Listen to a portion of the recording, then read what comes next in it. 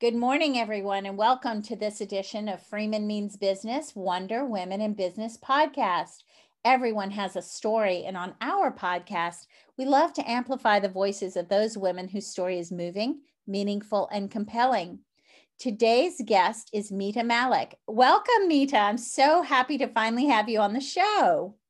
Yes, thanks, Susan. I'm really delighted to have this conversation with you today. Awesome. Awesome. So I know who you are. You were referred to me by a very good mutual friend of ours. I'd like you to tell my audience a little bit about yourself. Well, I'll start with where I always start, which is it's week 31, day one here for me. It might actually be week 32. I think it's week 31. Yes, but we are in the middle, all of us living through this pandemic, remote working, remote teaching, cooking, cleaning, grieving, breaking up fights. I have a 5 and 7-year-old. So I always start with that. I'm a working mother, working woman executive, and in Jersey City with my 5 and 7-year-old in 1,500 square feet with my husband, who also has a pretty demanding job. And we haven't left. I've had lots of friends and people in the community who've left and gone to the suburbs, but we're still holding out strong. So that's how I'm a mom, and that's one of the most important things to me. I agree. I think that's so beautiful. I'm a mom of one son. He's 19 now, but it feels to me every day like he's still in a babe in arms. Yeah. Let me ask you this. How is it going with the homeschooling? It was a tough summer. I mean, it was a tough spring. I was the reluctant summer camp counselor. I should have probably been fired, but that was what it was. And that was really painful and also joyous. I think the hardest thing is that it's work-life integration on overdrive. Yeah. There's no separation of anything. And I have younger children, and so I always love to talk to people with children in different stages of their life. My children are mourning different things, like the 5-year-old's birthday party, where she was convinced in May she was going to have a big birthday party, right? Couldn't really wrap her head around that, right? And then a friend of mine, and I write a lot, and I write for Working Mother, and a friend of mine who wrote on my post, I posted about her birthday party, and he said, yeah, and my daughter's graduation didn't happen this year. And you're like, wow, like high school graduation, college graduation. And so it's been tough. It's been exciting and exhausting, and like for many of us, an emotional roller coaster. Thank you for being real about that, because I think it's great those who have not only managed but thrive in this and have succeeded. I'm not one of those women. I can tell you. I'm like teetering between surviving and thriving. So today I'm in, as we talk, I'm in a bit more of a thriving mode, but it's good. Minute to minute, right? Yeah. It is minute to minute. So for us, we have 3 older daughters who are in their 30s. They're off on their own, but the young son who had to spend most of his freshman year at Berkeley here in our home because we had wildfires, power outages, and then COVID. And now he's going into his sophomore year and they've opened up campus, but he's got to stay in his room, right? He's in a fraternity house and I'm like horrified. I'm so worried. But so I worry about him as if he were 5 and 7, so that never goes away.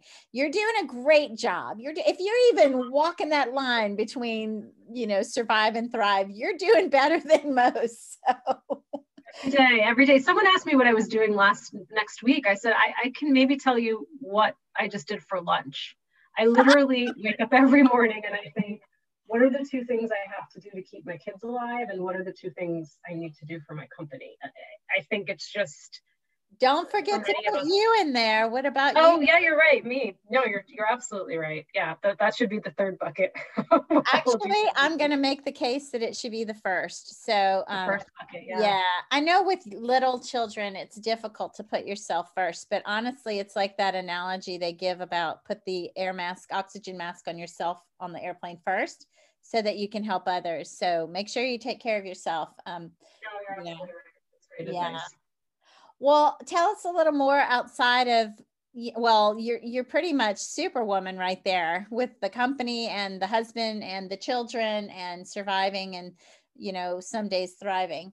But what are things you like to do for fun? Like maybe what do you do when you're not working? I like to watch Peppa Pig. I color a lot. Finger painting. I just finished Harry Potter's Sorcerer's Stone. People ask me, what do I read for fun? Or what's the recent book you've read? And I'm like, I'm trying to hold down my job and parent in a pandemic. I haven't, like, literally, it's Harry Potter, the Sorcerer's Stone that I'm reading with my 7-year-old. But I think what I've come to realize now and sort of embraced in the pandemic is that we get lots of time together, and I get to see my family friends in a different light that I didn't. And so a lot of my hobbies, joking and not joking, are things that my children do, and just trying to disconnect and decompress and whatever that is. I haven't drawn or colored since I was a child. So actually spending time doing that is really great. But my passion is my family, my work, and I write a lot. And that's something that I've really started doing more during the pandemic, because it's better than drinking wine, and lots of wine that I did in the beginning, and just writing and just sharing how I'm feeling and sharing my stories and sharing what I'm observing in the world. And there's so much happening right now. And I'm really touched when it impacts somebody and people write to me and say, I'm really impacted by what you wrote. And that makes me, that brings a smile to my face. I certainly don't do it for that, but more for myself, to say I'd like to share what I'm seeing in the world. And if it can help someone, that makes a difference. I was just going to say that in your, well, first of all, there are a few things I want to unpack. My family used to dress up like, so we would watch Lord of the Rings and we'd dress in character. That's how geeky we are. But it might be something fun for your kids. Like if you're going to watch Harry Potter, dress in costume, and have it a theme night and eat what they ate and all that good stuff. So I'm going to add that to my list. Yeah. It's fun. It makes for a really fun childhood. My son won't admit it today, but we were awesome parents. We were very geeky, just like, and permissioning all that kind of geeky stuff. And it's awesome. It's awesome.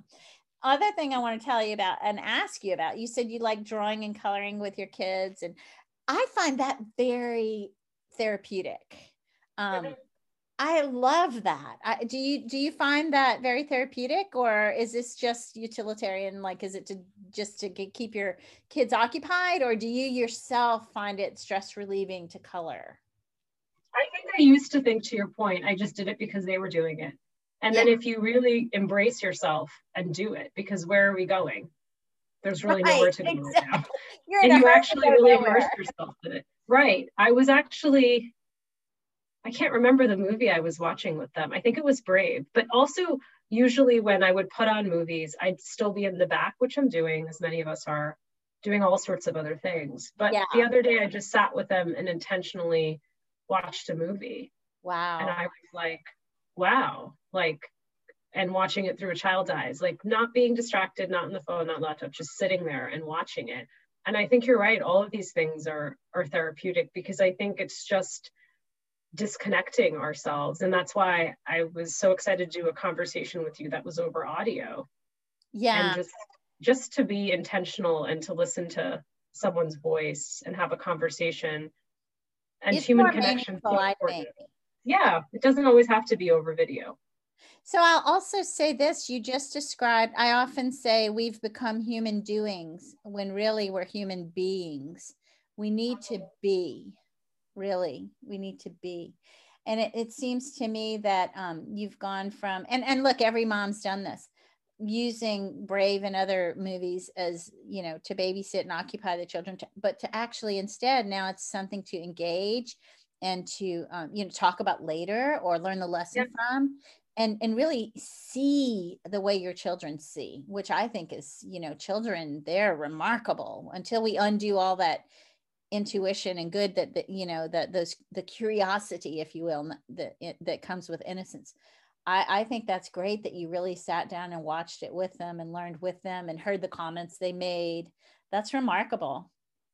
Well, talk to me tomorrow. I don't think I'll watch Frozen 2 with them, but this is just, it goes Goes minute to minute, Susan, minute to minute. We'll see Well, what I time like giving you all that credit. So yeah. let me ask you, Thank you. let's ask more about your writing. So for me, I grieve through writing, I journal, I have, if you've never read How to Think Like Leonardo da Vinci by Michael Gelb, get the book and read it, because there are exercises you can do with your family, with your company, with, and lots of writing. It made me, it was almost like self-actualization, right? So what does writing do for you, and why do you write? I've been writing since I could write. Nice. I find like old like scraps of paper, stories and things that I used to write. I remember vividly loving commercials. I was the child who loved commercials and not television shows when people actually used to watch commercials. I shouldn't say that because we want people to buy stuff. So watch commercials. But I was always fascinated by storytelling. And I think whether it was elementary school, junior high, high school, undergrad, grad, I always wrote for the newspaper, always had columns. And I was painfully shy growing up, which I think is different than being introverted. I was painfully shy growing up. And so I wrote a lot, I journaled a lot. And then in my 20s, I was a failed novelist. I had written 3 novels, had an agent, went to some publishing houses, and they said my writing was too dark. So wow. I could edit it or revise it. And I was like, maybe my younger self wasn't as open to feedback. So I decided actually that I was also very interested in business. And so I ended up going to get my MBA and have had a really great career. And I'm still excited about the work I do. But I think it was during the pandemic where honestly, I, like all of us, was just struggling. And I always say to people, that behind the best banana bread you ever baked that you put on Instagram and the drive-by birthday parties and whatever image we're trying to portray in social media, you don't know what kind of pain or pain people are in during this time. And you don't know what journey everyone's on. I say everyone's on their own COVID-19 journey. And so that could be, I speak very openly and honestly about what it's like to be a working mother. I have friends who are in isolation, who are in that exact opposite situation of me where they're alone. We have people with struggling with mental health issues, taking care of elderly. And so you just have to be empathetic and just be kind and know that people are going through different things. But, you know, all the things I'm going through, I write about because I find that to be therapeutic. I love to share my voice. And like I said, I write what I know. And so I don't write something thinking, oh, I know this person's going to love it. Maybe it ends up that way, but I write just what I know, whether that's in the work I do outside of my home or what I'm dealing with my children or my husband, who sometimes makes cameos in my writing, which he doesn't like very much, but he deals with that. And so, yeah, I think it's just a great way for me to be connected to the world. That is so awesome. So I too have a husband who didn't volunteer to be in the public eye. Well, I mean, he used to be an elected official, and he's a politician now, but he didn't volunteer his personal life to be in the public eye, but I put it there. And I believe that, you know, we share who we are, and in our doing so, it's not for any ulterior motive. It's just who we are. But in doing so, you give permission to others to be real. And I think that's what you do for so many, not just women, but men as well. I think when you're able to work as hard and in as high profile a position as you're in, and still be real and talk about things that other people can relate to, like the sadness that might come with this lockdown, or the concern or fear if you choose to leave, what will that bring? Parenting and you know, missing your baby girl's birthday party, not being able to have that memory ever. You know, I think those are struggles that a lot of people are having. Some aren't even recognizing. One of my closest friends lives in, I can't remember where in New Jersey, but in New Jersey, she is single and has 2 elderly dogs and lives alone and is suffering mightily. You know, she's sad. I mean, in this country, you know, we put people in isolation as the highest form of punishment, right? I am the caregiver for my mother who has Alzheimer's. That's been tough. She was, you know, apart from me for 8 months, and now she's able to come over on Sundays. So I hear you. And I love that you're so courageous about sharing the good, the bad, and the ugly, the real, right? Gosh, I would love to incorporate some of your work into the blog that I'll write about you after. I share the podcast in a blog, as my listeners know. Oh, thank you so much. That's very kind of you. Yeah, that would mean a lot. Well, let me ask you, we'll move on from professional in a moment, but I just want to ask you, maybe I shouldn't even ask you this. I was going to say, what is your proudest professional accomplishment? Let's take professional out of there and just say proudest accomplishment. I'm going to say two things, because I'll repeat the fact that I'll say being a mother. I love that. I love that about you. Yeah, that's really important to me. That's the most important thing. I think my recent most proud professional accomplishment was that I was published for the second time in Harvard Business Review, which had been on my list for many years. And I think I was just didn't have the courage to do it, or didn't think, imposter syndrome, was I good enough to write for Harvard Business Review? What credentials do I have to do it?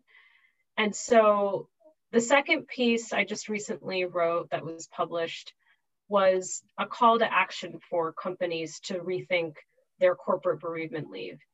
And I lost my father suddenly 3.5 years ago on Valentine's Day, and my family and I are still grieving that. And this piece probably took me 3.5 years to write. Wow. And so it's really about, I talk about my personal experience of, just the shock of losing someone suddenly. But then I talk about what corporations should be doing, and, how much time off is enough time off, and being able to use that time intermittently. And right. This idea that you have to, in some companies, I've seen policies where you have to provide proof of death, or you have to define if it was an immediate family member, and really thinking about how you expand, especially in this pandemic, who you consider to be family, because it's not always blood that becomes family.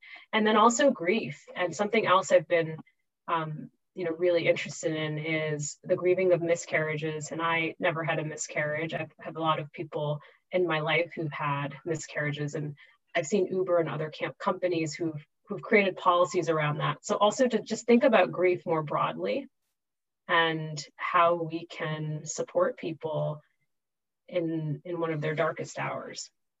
So I want to say that that is so beautiful. I've never had a guest even talk about this issue. And I've had 250 guests, so we talk about a lot. I've never had a guest bring this up.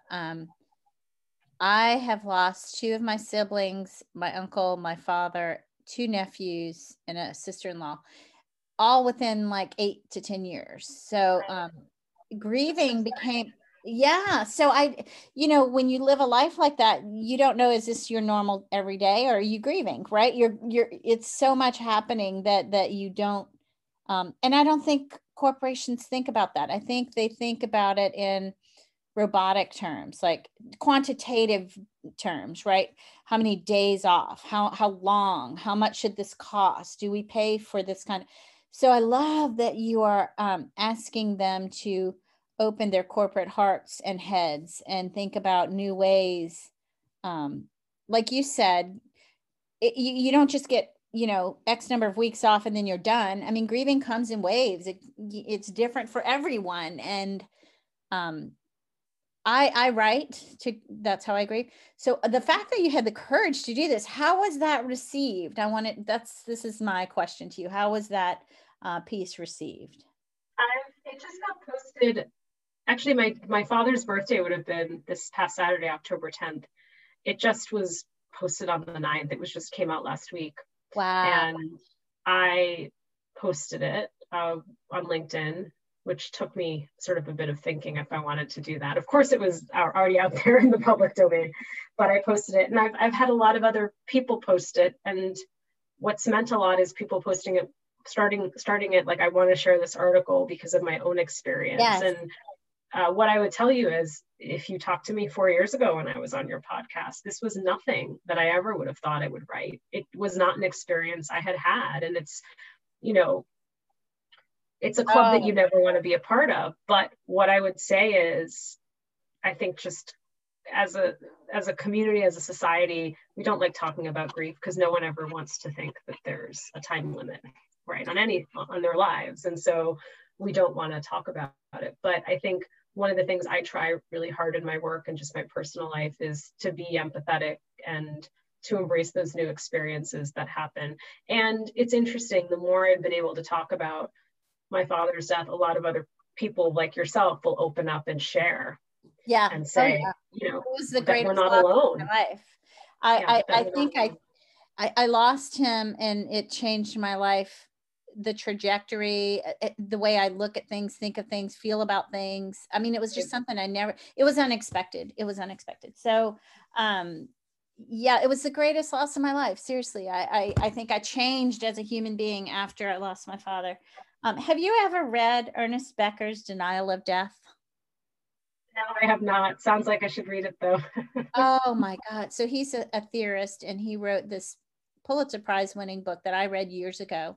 And I teach communications theory. So I'm all interested in, he's related to terror management theory. You should read that book.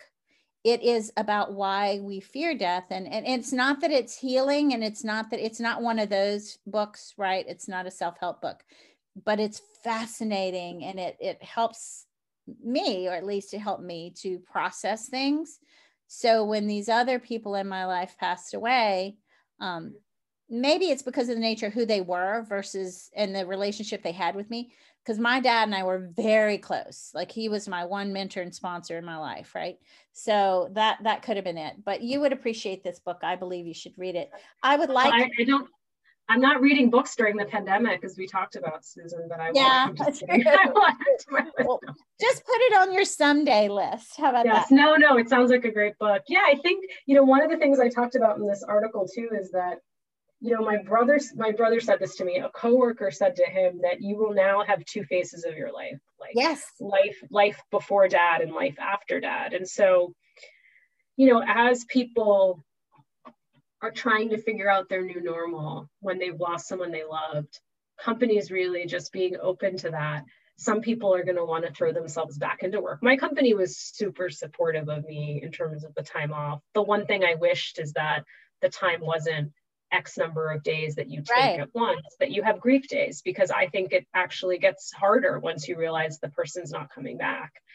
And I also think just to really meet the person where they are, because sometimes my need to want to throw myself back into work is that I have to figure out what that new normal looks like, and I want to distract myself. And so not to say to somebody, oh, but your dad just died, so just take it easy, right? I mean, you just don't know what the person's going through. As you know, it's like ups and downs, it's complete turmoil. And so just take the employee's lead is my other piece of advice. And I would say, I would like to share your piece in the blog as well. I think this is very powerful. And a lot of people that you never know having the same, have had the same or similar experience, they don't talk about it. So even though we grieve differently, sometimes, like for me, when my father died, I lived in Boston. And so I only saw him, every now and then. When my mother showed up to visit me without him, and she was coming down the escalator in Logan Airport, and she was alone, it hit me like a ton of bricks.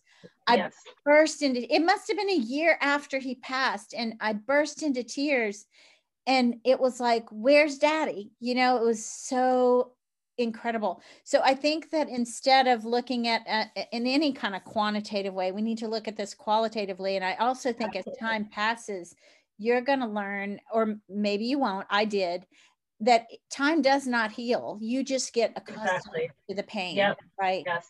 You get used to it. A lot of people will say, and they mean well, but callously they'll say, oh, time heals, or no, it doesn't. No, it doesn't. It's like what your brother said, the life with dad and life without dad. That's the new binary. So I'd love to share.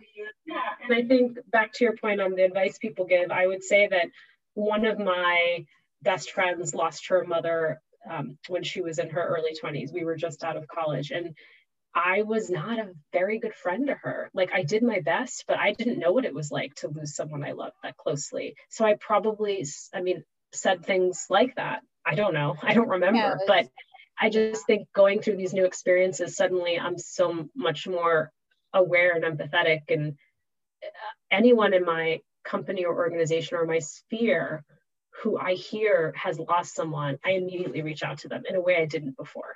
Like, I don't know wow. you. I know of you. We know someone in common. I heard that you lost so and so in your life. I'm really sorry for your loss, and I'm here if you ever want to talk. And I've been You know, through the you're same. making me cry. That is so. Oh well, I thought I was gonna cry talking about this, but you haven't made me cry yet, Susan. No, you're so beautiful. You're just, this Oh, is what we need more of. I mean, and we need more of people who, um, you have to accept things you don't understand, and the things you do understand, you have to, you know, be open to others living a different like life experience. Or, you know, so for example, I find some of the most compassionate people in the world are those who've had trauma, right? And traumatic experiences. And those who haven't, they just don't know what they don't know, right? So like this friend that you speak of, I'm sure she knows, well, Mita meant well, but doesn't know what I know, hasn't been through what I've gone through, and she will someday. And now you know, right? This is so beautiful. I'm glad that you're using your authentic voice to welcome the rest of the world to do the same, and then to create change in, you know, at the policy level and the practices and in the corporations, to really have them be more empathetic, if you will. mhm.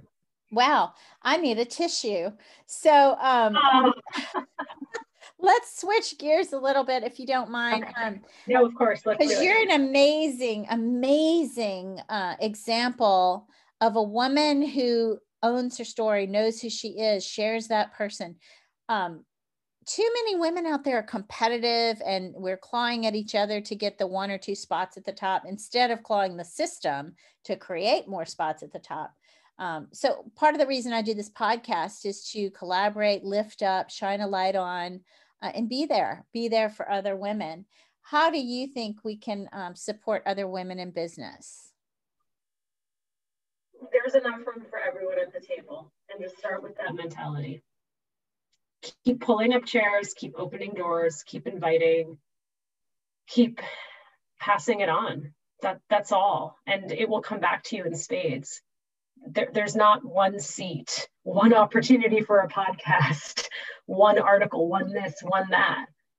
And I would not be here without the village of women who lift me up and support me every day, and men, but I have some Yeah. incredible women in my life. And so, you know, even the woman who introduced me to you, Jill Katz, one of many, right, who are constantly looking out for me, and we're looking out for each other. So I think it's just exactly what you said, the mentality of just thinking about there is room for everyone. I love that you have the courage to say that, and to say, and men, because I believe that too. I don't think that it's okay to um, disregard the way the white male leadership or mentality or operating system has been treating women and other minorities, and then do the same thing, right? So I think we have to have men at the table as well, and we need male sponsors, and we need men to understand how women and men communicate differently. And speaking of Jill Katz, she's one of the most amazing women I've ever met, and I have met her. I was in New York City, and yeah, we met for dinner one night, and it was like we were sisters, right? From a lifetime ago. She went through something that I'm currently going through, and has held my hand the whole time. And I won't say it on the show because it's not about me, it's about you. But just to know, we surround ourselves with some pretty rocking women. I'll just say she's amazing. I love her deeply. Yeah. Awesome. And what I would also say back to your comment about men, I think, you know, the headlines are like I say, clickbait, right? We're always trying to get the great headlines so people will click and read. And I think that there's a lot about there in the space about not enough men sponsoring women, not enough men advocating for women. Right. And we don't hear enough about the men who are doing that, because there are so many men who are doing that as well. Yes. And of course, the numbers don't match. So we know that we need more women in the pipeline. We need more women in the C-suite. We need more women on boards. I am 150% there on all that. But what I would also say is that there are pretty remarkable, amazing men we all know, whether that's in our personal lives, my husband, my brother, you know, people that I've worked with over the years who I wouldn't be here today without them. I have a show, well, this show actually, for allies. And I love to shine a light on those men who are helping to create equity in the workplace and equality in the world. So I'm with you. I have a son, right? He is remarkable. He sees women in a way that we wish all men would see women, and that is capable and equal and, you know, not different in a negative light, right? So yes, I agree with you. We need to continue to lift up other women and the men who lift up women. Let me ask you this. It may be your father's passing, I'm not sure, but what has been your biggest challenge or setback, and how did you overcome it? I would say my father's passing later in life. I would say probably earlier in life, my biggest challenge was that I was bullied a lot growing up, both verbally and physically growing up. Wow. And, why? Outside of Boston, a handful of families of color. And I was the funny looking dark skinned girl with the funny looking long braid, with parents who spoke funny, and they had a funny van, and there was funny music playing from it when she would get dropped off at school, until it wasn't funny anymore. Wow. And so I think that sort of funny joking can take a really dark side, and that's bullying. And I was bullied a lot. And I also, not only did I feel like I was bullied and didn't feel like I fit into my community, but growing up in the world as a young brown girl, I didn't feel like the world was made for me in Boston, meaning that I didn't see enough of myself, whether that was in media, whether that was in cosmetics or products. I mean, I read Essence. I always say I identify with the Black community. I don't identify as Black. I was looking for role models everywhere. And I loved the Fresh Prince of Bel-Air, loved Will Smith and Tatiana Ali, but I just didn't feel like I was fit in for this world. And so when I talk about being painfully shy, a lot of my, you know, throughout elementary school, junior high, high school, a lot of that was informed by experiences that happened to me. And I carried that with me for a long time. And I would also say that was probably my biggest challenge, was that I wanted to be a leader, was a storyteller, yet I was deathly afraid to speak in front of people. I mean, even like in front of 5 people, never mind like 1,000 people, which I've done in my career pre-COVID now. Yeah. And so my brother and mother, and of course my father, they all remember this. They all remembered when I was younger and how difficult it was for me. People who meet me now, like, you know, some of the people I've met, like a Jill Katz, who I've met recently a few years ago, people don't believe that I was that. There's no way. No, you're not shy. Come on. You were never painfully shy. And I was like, I worked really, really hard at practicing presenting and using my voice. It's been a several year journey. And so a lot of things I'm thinking here, my mind is tick, tick, tick, tick, tick. You understand the difference between being an introvert and being shy. And you said that earlier, shy is different. It's not, you know, for you to have overcome that, you know, that's amazing. First of all, it's amazing. Secondly, I'm sorry, so sorry that you were bullied. And I have a couple of friends that have a shared narrative, right? They share your story. And they are brown female friends who, one lived in New England, another in the Boston area. I lived in Cohasset and Scituate, so white as it gets, right? Worked at State Street. But the time that I spent there, the 12 years that I spent in that area, I thought, you know, this place, there's no racism. There's no, you know, and then I realized after 12 years there, I'm like, oh, it's highly segregated, right? So you wouldn't walk, North End doesn't go to Southie, and Brookline doesn't hang with, so I get it now. I thought, having come from Louisiana or New Orleans, specifically born there and raised in Baton Rouge, that I had seen racism, but really, it was evident there in New England as well. So I'm so sorry that you went through that, but I'll say whatever you did to overcome it, it worked, because you are one remarkable woman. I personally don't look through that lens, because I think I recognize my white privilege. I mean, I had everything one could ever dream of, and I was a young white female. So I didn't have those barriers, but to hear you tell your story, I want to introduce you to a couple of friends. One of them is a senior person over, she's in New York City. You might know her. I'm not going to say her name here, but after, remind me. Okay, great. I would love to introduce you to her. She has a similar narrative growing up, and she too has overcome, right? She's a remarkable, in fact, of all the people I coach, when I need a coach, I go to her, right? So she's in-house at a major corporation, but she's also a coach. I want to share a lot of your writing on the blog, if that's okay with you. I really... That's very kind of you. Yes, absolutely. Anything, anything you'd like to share. Thank you for thinking it's kind. But really, I think I would learn and benefit and love. I think I would get lost in your writing. You're someone who speaks my language, and you tell stories, and you own your own story. I love all of that. And if we can, by example, encourage other women to be the same, I think we're shifting things in a big way. Tell me something. Are you, so this is the part of my show where I ask the guest, are you willing to let me ask you a wild card question? So I have a box of, what's that? Oh boy, okay. 140. Yeah, I have 144 meaningful questions. And if the guest says no, that's fine too. But if they say yes, you're game. Maybe I'll just abstain if you ask me I don't like something, or maybe I'll ask you to pick another one. You can do that as well. You can do that. Let's do it. Pulled. All right, I just pulled. I think you'll like this. It's everything I do is deep, right? I am uncomfortably deep for some people. But this question is, what is a topic you have completely changed your mind about?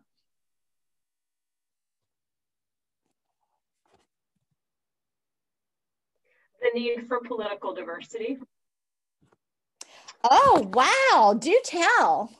And just, I think, I wouldn't say change my mind on it. I'd say just been more open and more vocal about it. That I think that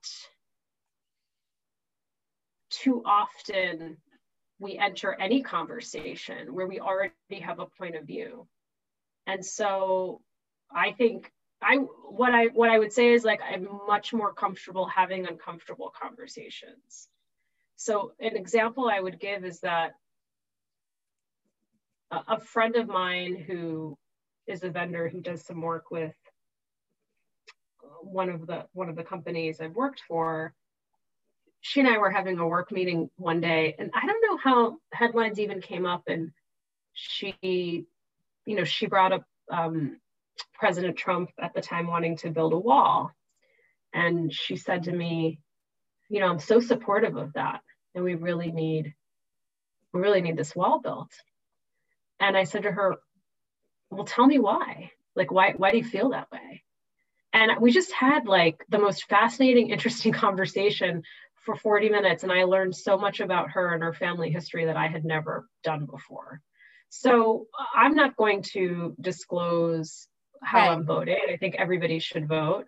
I think also, given my role and what I do in inclusion, it's important to allow psychological safety and allow all voices to be heard at the table. Now, what I would say is that doesn't mean that includes hate speech, right?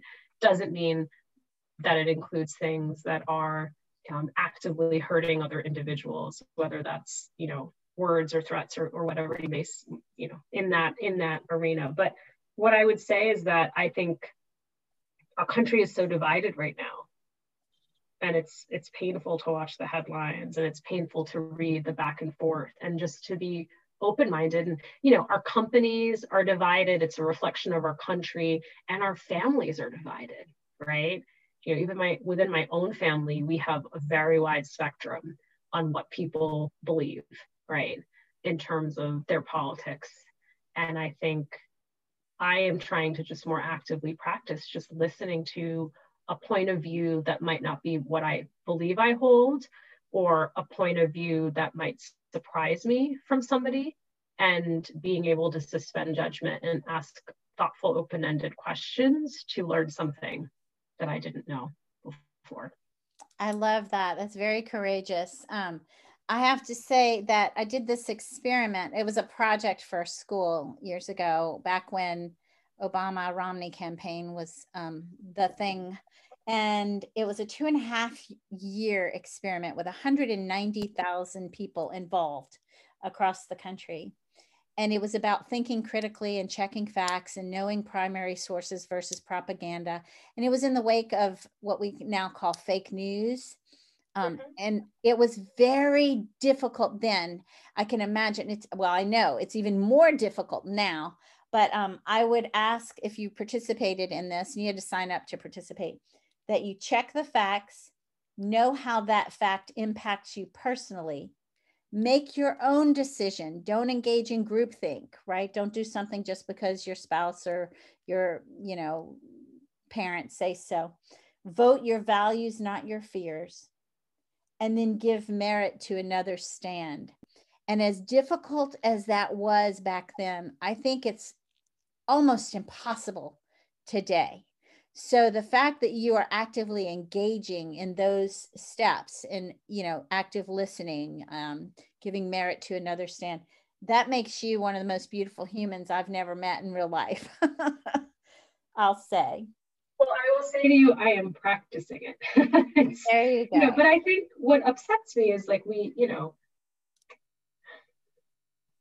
sort of the stereotypes we have about people, or just this person is bad or good because they're voting for this person. It's so much more multi-layered and complex than that.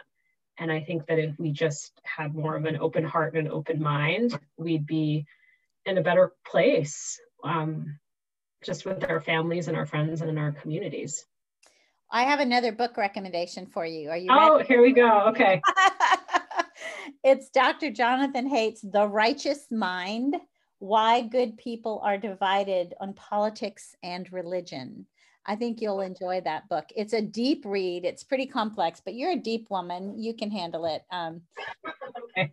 Yeah, it's not beach reading, my friend.